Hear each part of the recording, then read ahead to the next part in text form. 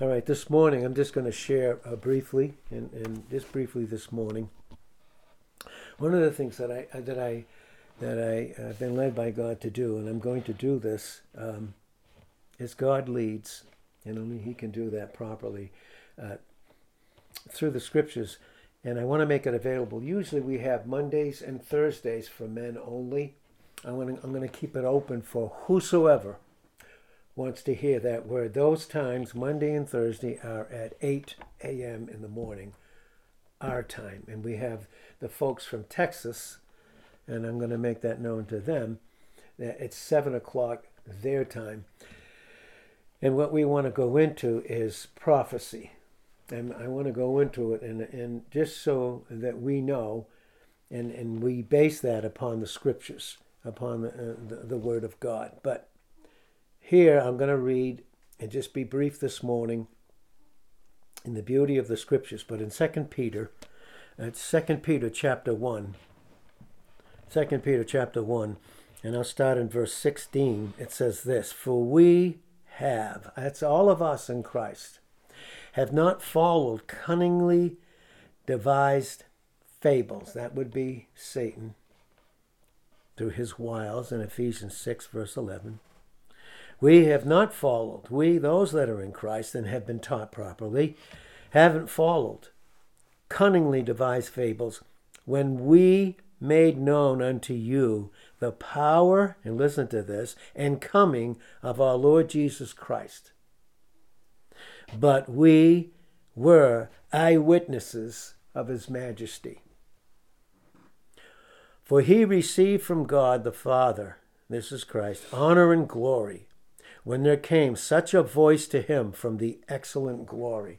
And what Peter's referring to is what happened and what he was an eyewitness to in Matthew 17, 1 through 5. They witnessed the power and majesty of Christ being transformed right before their eyes on the mount, what is called the Mount of Transfiguration. And of course that began publicly in Matthew 3 and verse 16 and 17 when Christ began his 3.5-year public ministry.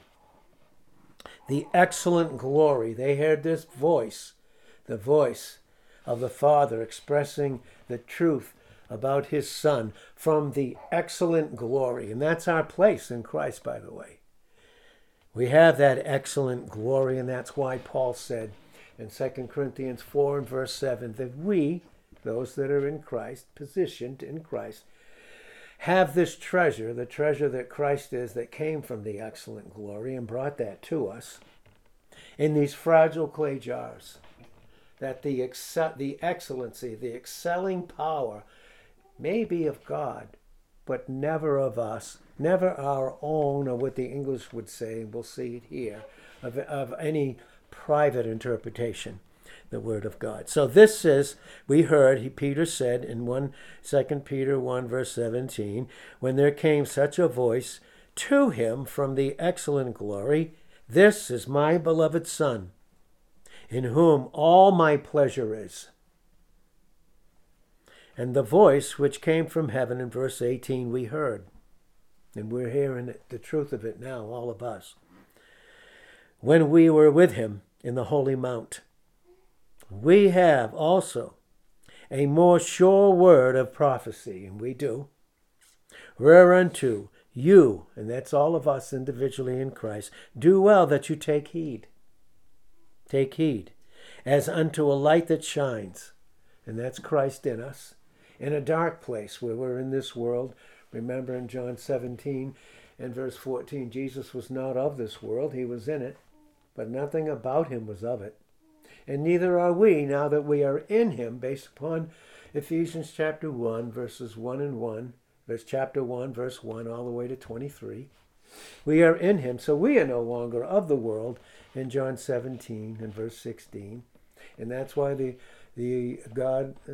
Holy Spirit gave to the Apostle Paul to write that God forbids that we should glory. In Galatians 6, verse 14. God forbid that we should glory, we should have any glory, except in the cross of Jesus Christ.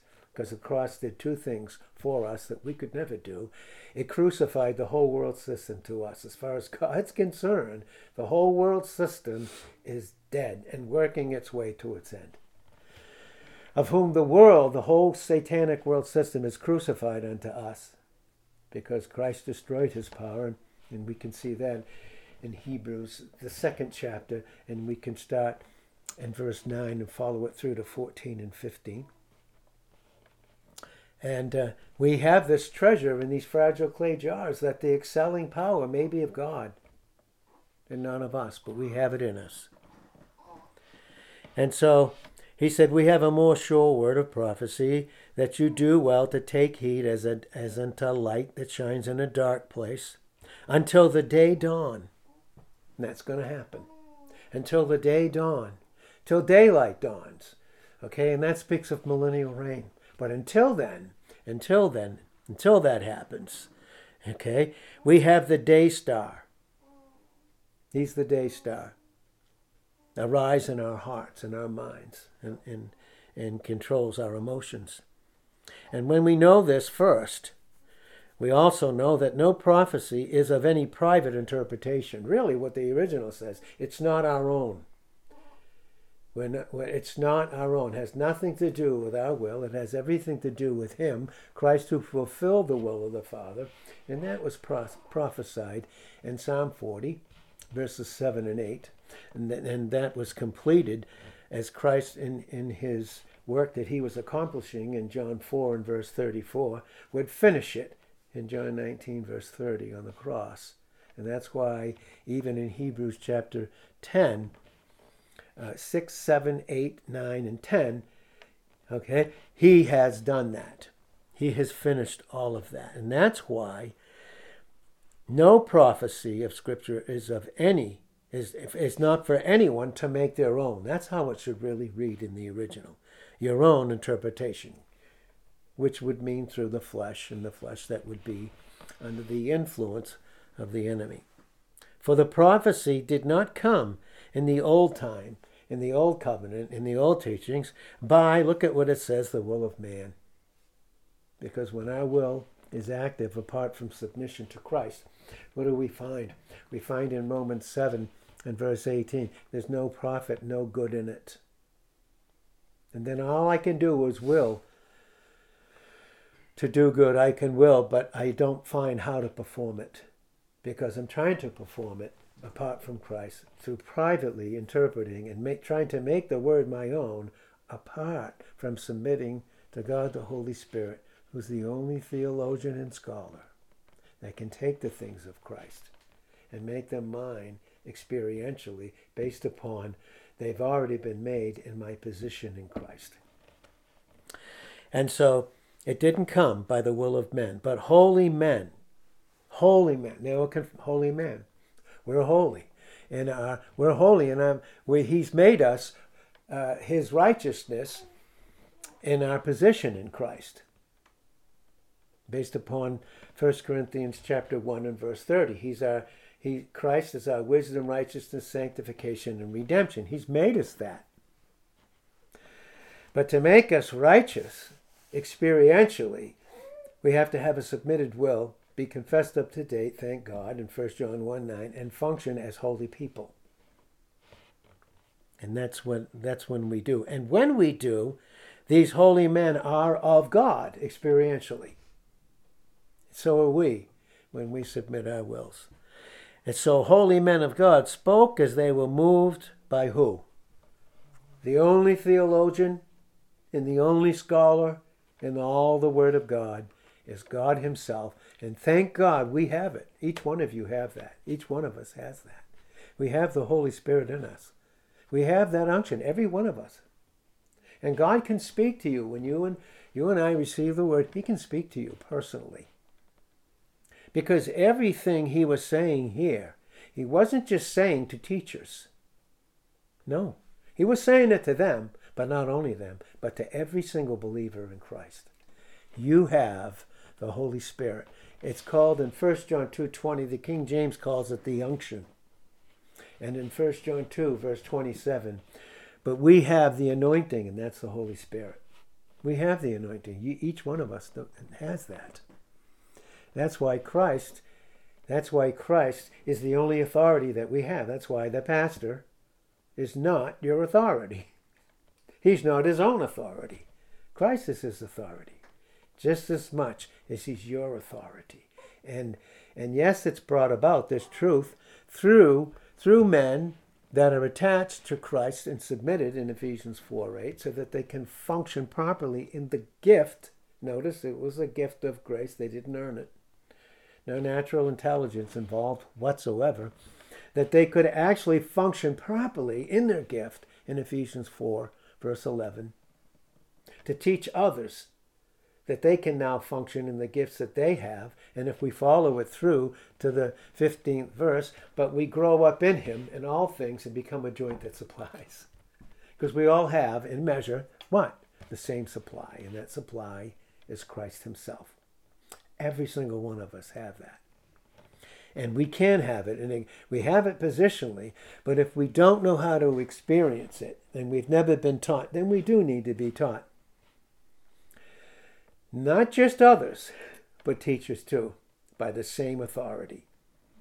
And that same authority is the head. The head is Christ in Colossians 1 and verse 18, and we hold him properly in 2:19 of Colossians as his one body. And when we do we make the scriptures to be our own understanding? Thank God, no. And this is what it's teaching us. And again, but we have a more sure word of prophecy. Because prophecy, so we can understand this in simplicity, prophecy has to do with the earth. How God is operating on the earth. That's prophecy. It has to do with the earth, and it has to do with Israel, and it has to do with God dealing with all the enemies of Israel, as well as dealing with Israel itself. We have a more sure word of prophecy. We have Christ. And that's why it's so very important over the years, as much as God the Holy Spirit has been allowed to present the truth of Christ. We have an amazing foundation. And that foundation is Christ. That foundation has to do with all those truths that about who the person of Christ is, listen, in each individual, and what he's accomplished for each individual. And that foundation is Christ, so that we're not tossed to and fro, here and there, by every wind of doctrine. When there's the prince and power of the air in Ephesians 2:2. That's why it's called every wind of doctrine in Ephesians chapter 4 and verse 13. No, we have a solid foundation, and we don't build on anything of our own, or what someone else would teach that wouldn't have to do with Christ. In 1 John 4:1, we're to try the spirits. And that even means what men are preaching. Is what is being taught from the Holy Spirit about Christ, or from another spirit? Has the teaching come from that particular individual, from being seduced by doctrine of demons? And can that happen? In 1 Timothy 4:1 and 2, yes. Because it even says there, some will depart from the faith, meaning that they were taught, but they can depart from it. But thank God we have the anointing, the Holy Spirit, each of us. And he brings in our own individual proper authority. He's our authority. No man. No, because there's one mediator, right? Between God and men. It is the man, Christ Jesus, in 1 Timothy 2 and verse 5. And that's what Job was crying out for in Job 9, verse 33. He said, I wish someone could touch me, know what I'm going through, know everything about me, and someone could touch God. And who's that go-between? The man, Christ Jesus. He became the man. He was made a man. He was always the Son of God and always will be, but now also the Son of God by virtue of his deity, his preeminence in Colossians 1 and verse 18. But now he's a man based upon what? He's a Son of Man based upon he's the head of a whole new race of people. That's us, the church. This is what it's talking about. See, prophecy has to do, and we know what God's timepiece on the earth is. It's Israel.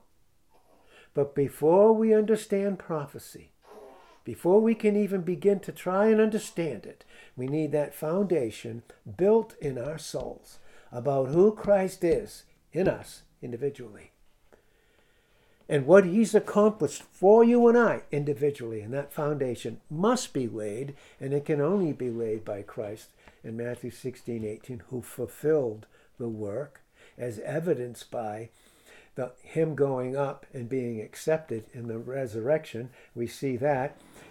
We see it clearly in Acts 17 and verse 31. He was resurrected because if everything about us hadn't been dealt with in terms of the Father being propitiated, he never would have been accepted there. And the measure of our acceptance in this foundational truth and our position, which he desires in our experience so that we can fellowship together, is in our position in Christ above. It's amazing when we understand it. But that foundation needs to be laid. We need to know that first. Because we do have a more sure word of prophecy. We have the height of being married to him and one with him, like no other people group in all of the scriptures. Some would teach the contrary to that, contrary to the word of God, because unfortunately, like any of us could be, they become their own. They make the word of God to be their own to interpret. That's what makes it so necessary for us to have proper preaching and teaching. And again, we're going to get into prophecy. And prophecy is there any fear in love in 1 John 4:18? Has God given us the spirit of fear in 2 Timothy 1:7? So to teach prophecy is to teach us what? How close and how wonderful everything that God has in his eternal plan is coming to fruition. Prophecy, we're watching it right now being fulfilled. We're watching it. That's why it's of no private interpretation. Because it's being fulfilled right now, and we're looking at it as those that have the day star in the night of his absence. This is a dark time on the earth. It's the night of his absence. And what lights up the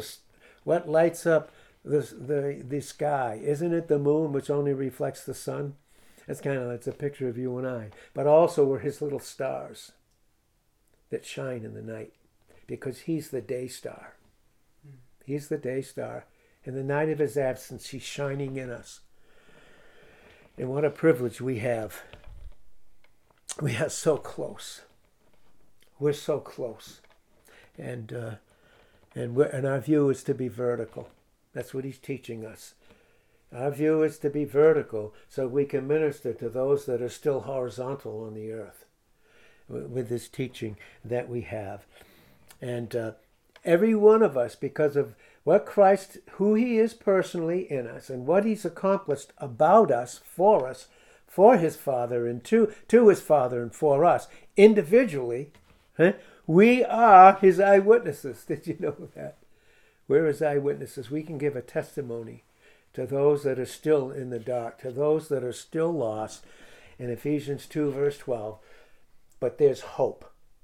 And the hope that Christ is in us is close to them if they only say yes, if they only submit to Christ. And because of the treasure in 2 Corinthians 4:7 that we have in us. So we are his eyewitnesses. And how much more do we as the church right now need to hear him, to hear his voice more than any other time, is to hear his voice. And that's the day star. That means simply everything that we have in him. Everything that we have in him. Please, and I say this, and I do, and I mean this too. Like some may think, and again, we're growing, all of us, every single one of us in whatever capacity we are. But please do not believe the lie that when God wants to bring the teaching of the Word of God about first the person of Christ and what he's accomplished for each individual, For the enemy to lie and say that's too deep for you, when Christ has done all of that for us. That's number one. And to say that it's prophecy's too much. No, that's eternal. That's history. You mean a child? And I think, honestly, I think even young people could be taught this. Because aren't they taught history in school? Were you ever taught history in school? When did you ever start learning that? Was that too deep at that time? You know, the lie of the enemy is it's too deep, it's too much. Maybe even in some of these booklets. And that's why the booklets are given in a flow and then the scriptures are down below. And you may think that's too much, but all those scriptures are telling you is, listen, these are the truth about who Christ is and what who he is in you and what he's accomplished for you. That's all that is. It's not too much. It's not too much. And some of us may even be older. But God is redeeming the time. He really is. It's not too deep. It's not too much. Because that's the lie of the enemy. That's the lie. Because God's timepiece on earth is Israel. And that has to do with prophecy. There's absolutely no question about that. But you and I have a more sure word of prophecy. Because we not only have the prophetic word, which is being worked out right before our eyes. We can see it. Right before our eyes. Read Matthew 24, the beginning of sorrows, and look what's happening. Earthquakes, pestilences, diseases, you just name it. It's at the door. That's referring to the second advent. That's how close we are to being raptured, by the way. That's another truth, the rapture, that's being violently attacked. That the rapture won't happen. There's no such thing. When the Bible makes it crystal clear. And it may be difficult for natural intellect to understand, which it can never do. In 1 Corinthians 2 and verse 14, the natural man receives not the things of the Spirit of God, considers them to be foolish. Neither can he know them, because they're spiritually discerned. Don't allow the enemy to say to you, it's too deep. You can't do it. Okay? You cannot do it. You can't do it. Now is the time. Because in Isaiah 49 and verse 8 and 2 Corinthians 6 and verse 2, now is our salvation, Christ coming back, nearer than we could ever dream. And that is going back to Titus 2:11. For the grace of God, the grace of God, Christ himself, has appeared unto all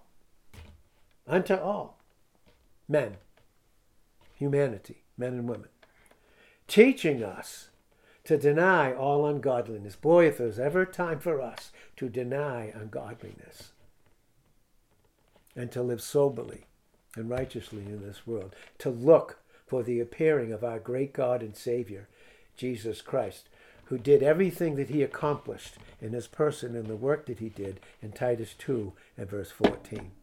We are so close. We are so close.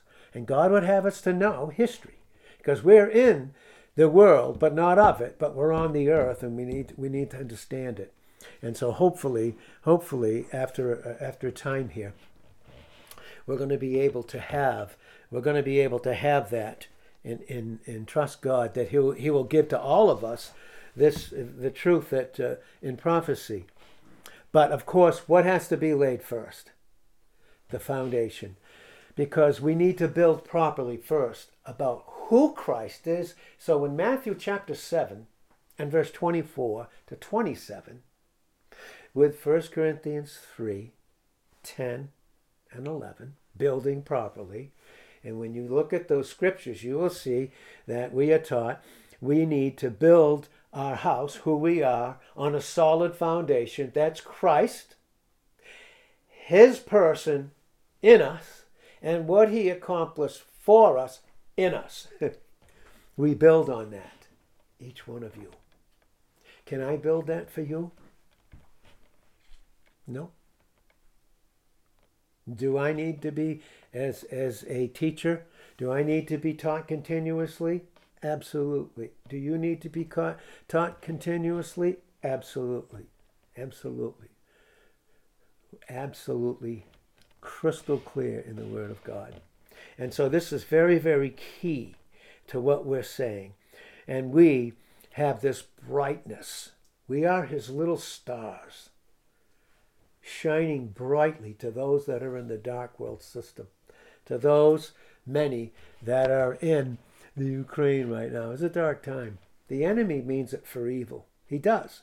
In Genesis 50 and verse 20, but God means it for good. It's a huge opportunity. Because prophecy is, as far as God's concerned, it's working its way out in time. But is it finished as far as his eternal mind's concerned? And it is. And we need to know it. But first we need that foundation so that we don't build on sand. What is sand? If I have bad emotions, it's why? Because I have bad thoughts that aren't from God. If they're not good, God's good thoughts, then what kind of thoughts are they? They're evil.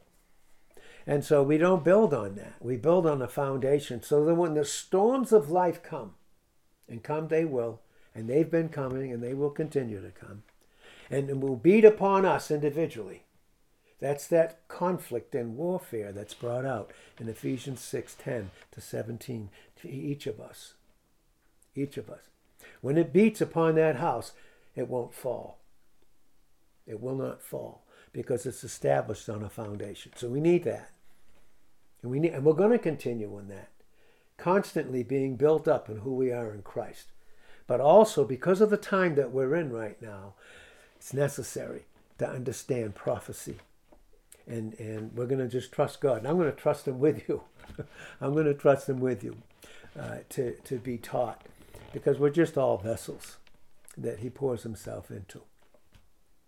And when he pours himself into us individually, and when we receive it and submit to it, in James 4 and verse 7, we can not only be ones that draw near to God, to continually clean our hands, and are double-minded, going back to the flesh and not, and under the spirit of Satan, but then just to the spirit of the Holy Spirit, we can bring others. And that's a huge privilege. So we're gonna stop right there. But again, when it says that until what? The prophecy didn't come, but we have a more sure word of prophecy that we do well to take heed. And what is prophecy teaching us? It's close. It's close for us to see our Savior raptured from this earth. We do not go through the tribulation period. That's called Jacob's trouble in Jeremiah 30 and verse 7. And remember his name change. In Genesis 32, I think it's from 20 to 23, he had a name change. His name was Jacob, cunning, deceitful, con man, manipulator, into one Israel. His name was changed to Israel, prince, one who would be ruled by a king, and then ruled himself through being under the submission to Christ. And that was his name change. That has to do with the tribulation. It has nothing to do with the church. Not a single thing. We do not go through the tribulation. We've been delivered from the wrath to come. That is in John 3 and verse 36. That is in 1 Thessalonians 1:10 and 1 Thessalonians 5:9. We don't have any wrath. But tribulation period, okay, there will be the wrath of God poured out against all of God's enemies, all of Israel, true Israel's enemy, true Israel, we know, in Galatians 6 and verse 16, true Israel, because not all those that are of Israel are truly of God. You see that in the 9th chapter of Romans, and you can see like verses 4 through 6. Thank God for what we have. Thank God. Thank God we have that morning star who makes us his brightly shining stars. Because then when he comes in the millennial reign, he's going to be the Son of Righteousness. And that's Malachi 4 and verse 2. The Son of Righteousness. Now, don't need the star anymore. He's there in person in the sunny days, millennial reign, prior to going into eternity. Boy, we have so much. And Father, we thank you so much for what we do have. Thank you that it's not our own. That's the literal force of private. The better word is making it our own. That's what private means. Making it our own through unsaved, unsaved, taking the place of true servants, unsaved, or true servants functioning in the flesh. It's not our own. We don't make the word of God our own. Can't be. It's only Christ. And Father, thank you for what we have this morning star. Soon, on the earth, the Son of Righteousness dealing in the millennial reign. We just thank you and praise you for what we have.